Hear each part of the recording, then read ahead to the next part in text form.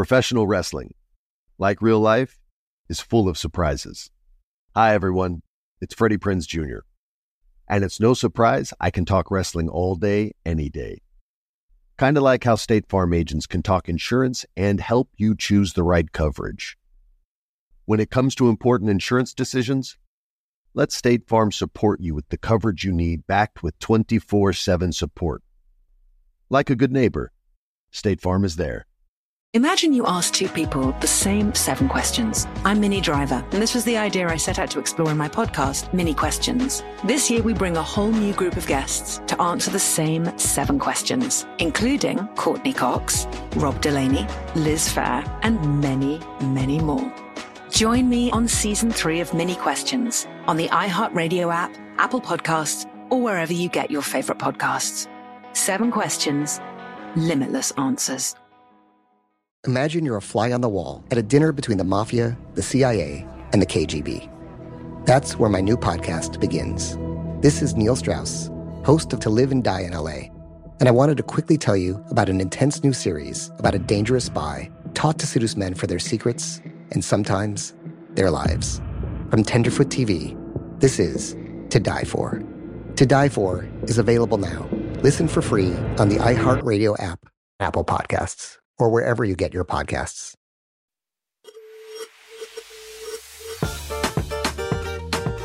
Hello, everyone. It's Liliana from Date My Abuelita First.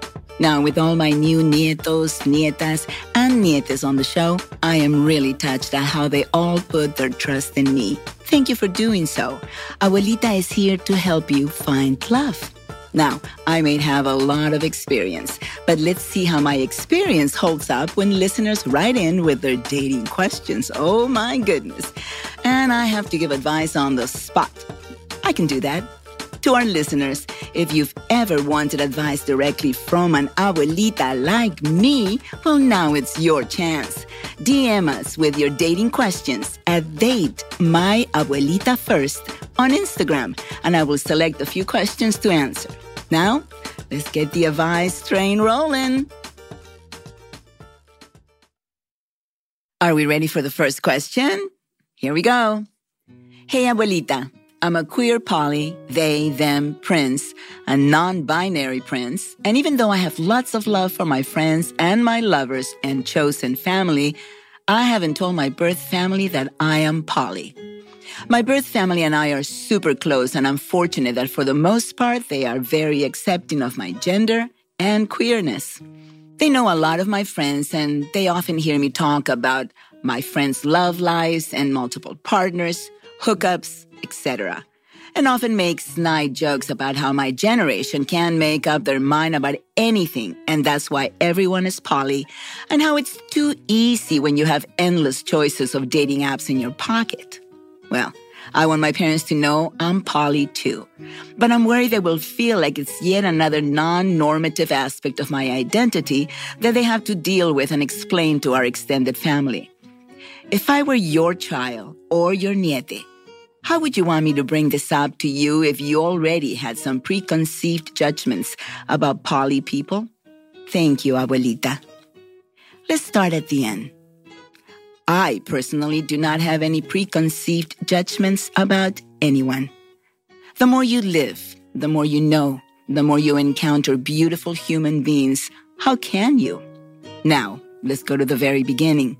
You're very close to your family. They accept you for who you are, and you are very lucky in that regard. That they make snide comments about your friends and the uncertainty of what kind of life you are all leading. Well, it's time to make a little clarification. How about a sit down? How about just going all the way with the absolute truth with an open heart and mind? They love you. They have accepted you so far, and there is no question in my mind that this is who you are, and because they love you, they will continue to accept you. Do not hide anything. Share with those that are there to back you up every time. They are not going to make any more comments. You know where the comments come from? They come from our own ignorance. Because we just don't know much. We don't accept much because the world is changing so fast around us. I am opening my mind, my heart, and my world to the polyamorous relationship that these beautiful human beings have. And we all must do the same. So sit down with your parents. Sit down with your family. Be as honest as you can. Do not hide it all. And if anything changes, well, there's time to make other adult decisions from then on.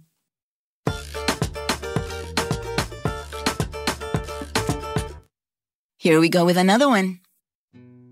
I cheated on my partner once. Seriously, just once, and it was a big mistake. And I was upfront and honest about what had happened. After telling my partner and doing a lot of work to rebuild our relationship, both internally, respectively, and as a couple, our relationship seemed like it was on the right track. But I've noticed the trust we shared has not been the same. The relationship feels more one-sided than ever before, like they, in small ways, want me to prove my love for them, even in subtle ways. They definitely have a lot more of the power in the relationship, which they are aware of, and is something we work on together in couples therapy. Ever since the cheating, they track my location, question a lot of the things I do, and where I go. Even if I'm just hanging out with friends, they'll sometimes blow up my phone and accuse me of being in other places. Most of the time, things are okay.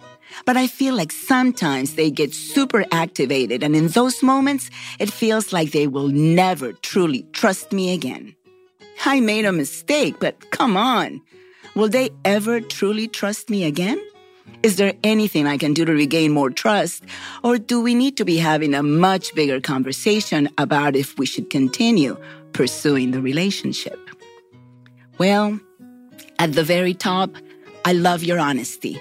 I love the fact that you came up front and told it like it is. It happened once, it was a mistake, and you wanted to move on. But however, how the relationship developed afterwards, it has more to do with other issues than the fact that you cheated. There were other things going on, but it's so much easier to put the blame on an action or a reaction than to talk about the general issues that are going on. What would I do? I would truly move on. Once the trust is gone, once it's broken, once the questions start piling up, once the phone starts blowing up, there is nothing there. Enjoy in your mind and in your heart the time that you had together. Even therapy is not working. But at this point, it is truly the time to move on. You can remain friends. You can remember the good times and love that person for those memories and those times. But no trust, no honesty, no love, and too many questions. There's one answer. Move on. Bueno, mis amores, don't forget to listen to Date My Abuelita First on Thursdays. And while you're listening, don't forget to click that subscribe button. Come on, do it now. Find us on the iHeartRadio app, Apple Podcasts, or wherever it is that you listen to your favorite shows like Date My Abuelita First. Love you, mis nietos, nietas, y nietes. And if you have a burning question that is keeping you guessing, well, don't guess anymore. You know that Abuelita has your back. All the way. DM us at Date My Abuelita First on Instagram, and we'll work on getting this answered for you. I'm a real abuelita, and I've got all the advice in the world, you all. Being a chef means keeping your cool in the kitchen.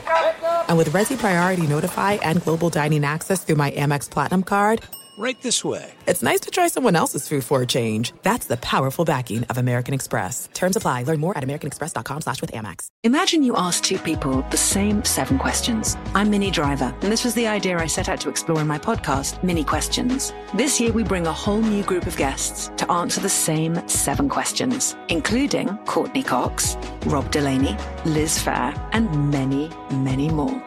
Join me on Season 3 of Mini Questions on the iHeartRadio app, Apple Podcasts, or wherever you get your favorite podcasts.